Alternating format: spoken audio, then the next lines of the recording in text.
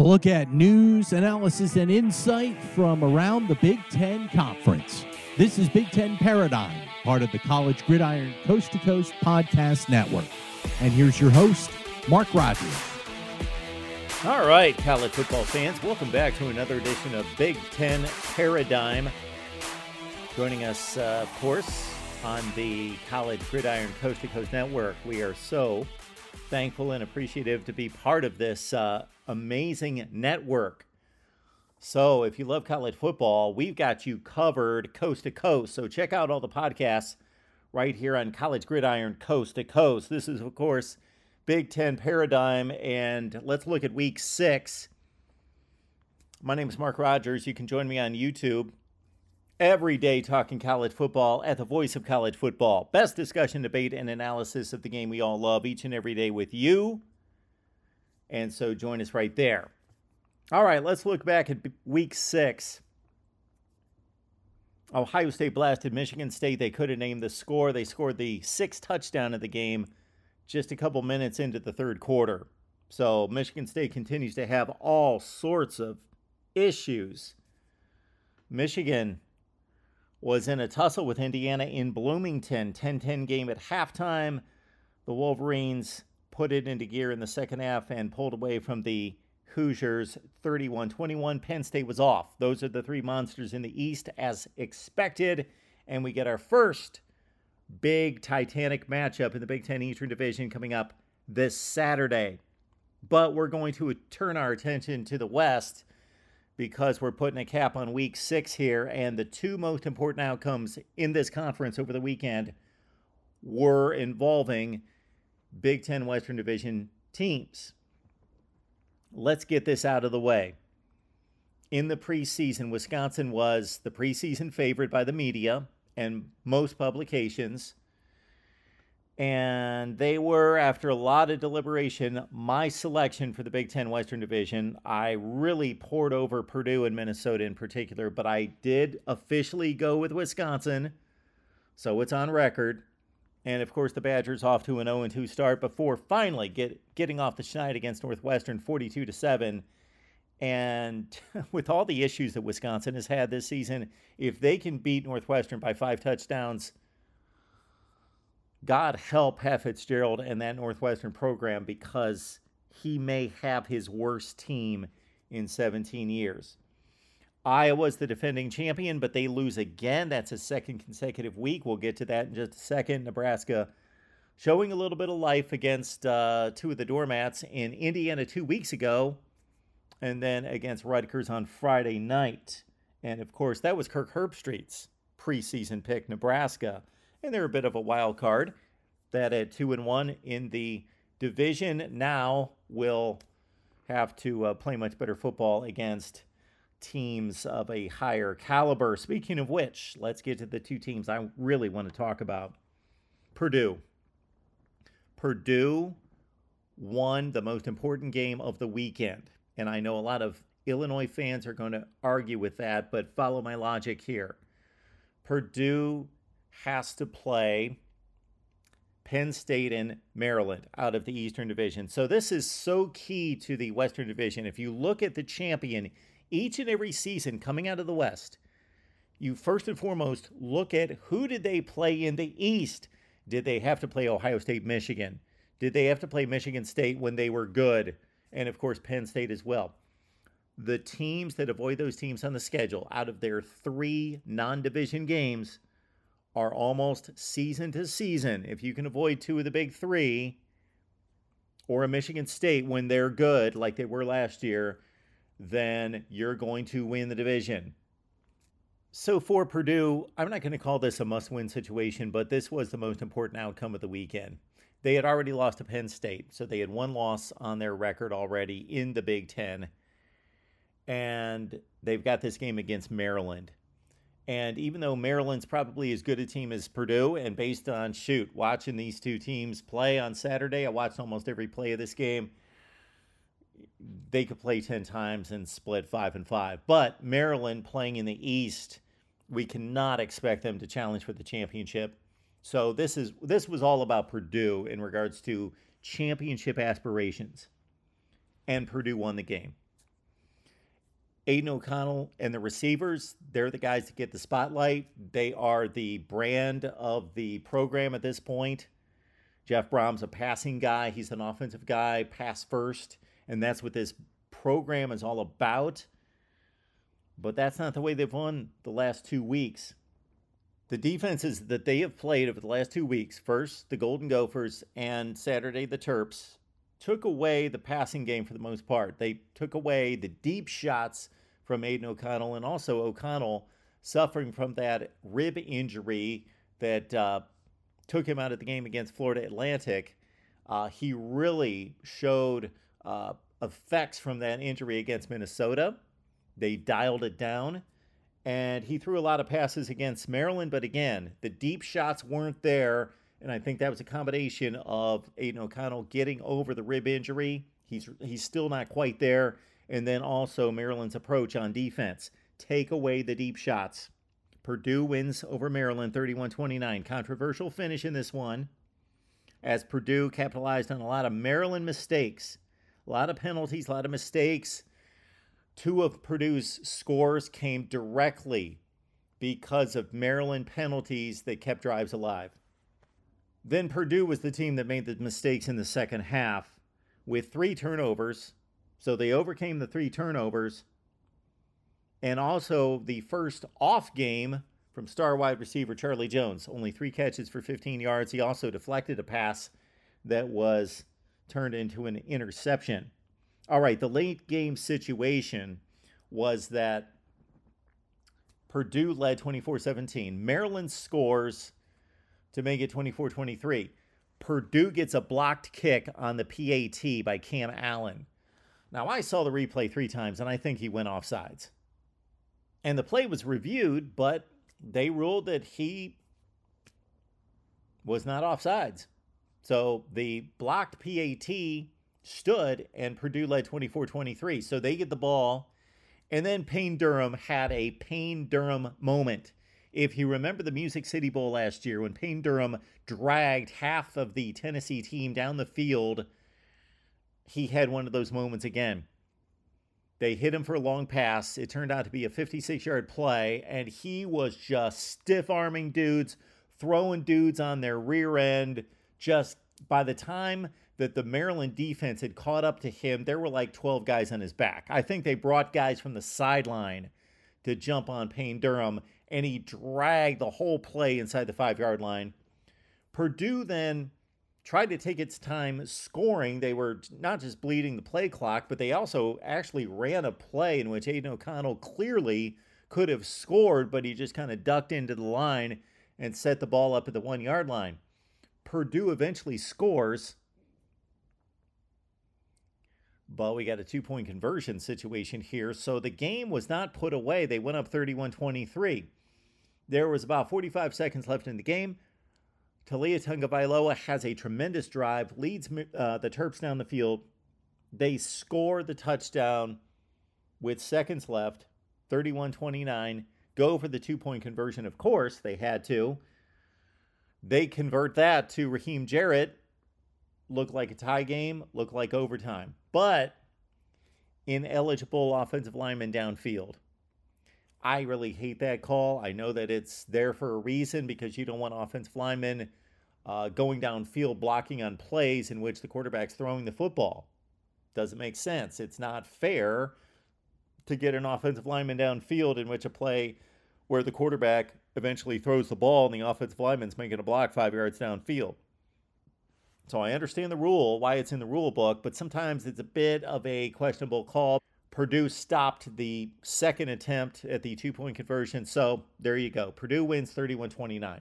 Maybe it was justice. Maybe it was justice, at least on the Purdue side, because they really, really should have won the game at Syracuse, and they were kind of screwed by the officials there. Bad judgment, bad context by the officials at the Carrier Dome, and Purdue lost that game. So this was more important for them, of course, a Big Ten game, and so they pull away for the win. They win 31-29 as Maryland did not get the onside kick. All right, so think of it this way as well now. Purdue's got Penn State and Maryland out of the way. Their only Eastern Division game left is Indiana. the old Oaken bucket game at the end of the season. While the rest of the Western Division has to play 8 games left against Ohio State, Michigan, Penn State, and Maryland. Purdue's got a game against Nebraska coming up this week. That's going to be another big one. And now we're basically going to see the East and the West primarily go into division play. So now Purdue's got everything in front of them. They won this game against Maryland. They won the most important game of the Big Ten season, of this young Big Ten season, in division play against Minnesota already. So Purdue's notched 2 extremely important wins. They're a 13.5-point favorite at home against Nebraska this week. Hey guys, with the college football season heading toward the midway point, you need a sportsbook with integrity and longevity that you can rely on, like BetUs. Did you know that BetUs has been pioneers in the sportsbook industry for over 25 years, paying their loyal customer base quickly and securely? Well, we want you to go to betus.com and take advantage of an offer we have with all our shows right here at the College Gridiron Coast to Coast. You'll receive a 125% sign-up bonus by using our code COAST22. That's COAST22. Put $100 in. Get an additional $125 to play with, or $200 initially deposited gets you $250, and so on. And BetUs also has the NFL, Major League Baseball postseason, and soon the NBA, as well as almost any sport you can think of. But we know you are college football fans first and foremost, and we want you to be with us all season long on BetUs.com. Check them out, BetUs.com, and remember our 125% match bonus for initial signups with our code COAST22. BetUs. You bet, you win, you get paid. All right, let's talk Illinois. They played the other important outcome in this conference in Week 6. Brett Bielema said after the game, he's been saying since he arrived at Illinois, hey, these are the type games and the type wins that need to be the expectation, not an aberration.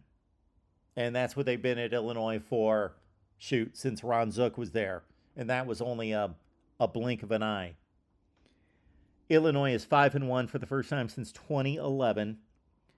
They have defeated Iowa now for the first time since 2008, defeated Wisconsin and Iowa, and of course Brett Bielema has ties to both schools. His alma mater is Iowa. He head coached at Wisconsin, of course, went to 3 consecutive Rose Bowls. Illinois defeats Wisconsin and Iowa in the same season for the first time since 1989. Brett Bielema told his team during the week, he said, I want to get you ready for this game. And he read off all the scores. He said this after the game. Read off all the scores to the team that Iowa had played this season, meaning these are the scores of the games. And these are the scores entering the fourth quarter. It's going to be this kind of game. It's going to be 3-3, 6-3, 6-6, that kind of game. It just is. So I want to get you ready. The offense, you may be frustrated, but I want you to be patient because we're going to beat them down in the fourth quarter. And that's what they did with one Chase Brown. It might be time, or maybe we wait a week and see how they play against Minnesota and Chase Brown in particular to start the Heisman hype for Chase Brown. He leads the nation in rushing with 879 yards. He has run for at least 100 yards in all the games this year and 1 going back to last season. 7 consecutive 100-yard efforts for Chase Brown. Artur Sitkowski, the former Rutgers quarterback and former starting quarterback for Illinois. Tommy DeVito's the starter now, but he had to leave in the second quarter due to an ankle injury. Artur Sitkowski came in, and he was shaky. He threw a pick in the red zone, actually at the goal line, that really could have broke open a game here. When you say break open a game, you're talking about Illinois-Iowa playing a 9-6 game. So 1 touchdown would have broken the game open, because there was no touchdowns scored in this game. This is the first time since 1995 that Illinois has played a game in which neither team scored a touchdown. And these are the kind of statistics and the kind of facts that go along with all these Iowa games. But Artur Sitkowski comes in. He was shaky to start. and he actually fumbled the football, but he was down. Cooper DeJean picked it up for Iowa, ran it the length of the field with about 2 minutes left in the game, and what appeared to be the game-winning touchdown. Review called it back. Artur Sitkowski managed the game good enough, did what he needed to do, led the team down the field for the game-winning field goal by the backup kicker, and Illinois wins 9-6. This team has the number one scoring defense in the country, and they haven't played Iowa every week. They have the number 2 yards per game defense in the nation at 228. That's second to, Minnesota, the team they're playing this Saturday. Defensive coordinator Ryan Walters has done an amazing job with this Illinois defense that had 11 tackles for loss, 5 sacks, 6 quarterback hurries, and 8 passes broken up against Iowa. And again, let's set up the matchup now. We've got the nation's 2 top defenses. Statistically, they are not the 2 top defenses in the nation, but they are playing top 10 caliber defense.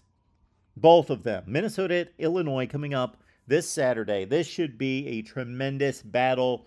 Old school Big Ten football.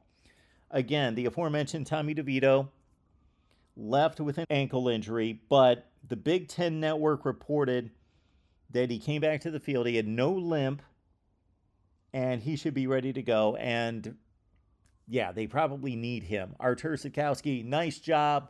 Credit you with the win. He's been in the Big Ten forever. He's a program kind of player, but no.